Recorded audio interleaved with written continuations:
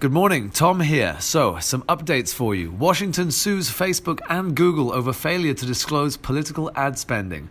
Washington law requires that political campaign and lobbying contributions and expenditures be fully disclosed to the public. Bob Ferguson, Washington's Attorney General, filed a lawsuit yesterday alleging that both Facebook and Google have not been doing that. Now, if the companies are found to have intentionally violated the lawsuit asks that damages be tripled. There were a lot of numbers here, but Jen got a little bit confused, so she hasn't given me those numbers, so I'm afraid I don't have them for you today. However, we do have some statistics. By the end of 2018, worldwide mobile email users are expected to total over 2.2 billion. Including video and email can increase your open rate by 19% and increase your click-through rate by over 50%. And 46% of voice search users look for a local business daily, so get on that trend. Now, there's a great new update coming in iOS 12 for those that might be hard of hearing, a live listen feature for AirPods. After enabling this feature in the iPhone settings, users will be able to use their phones effectively as a directional mic. This means that you can have AirPods at a noisy restaurant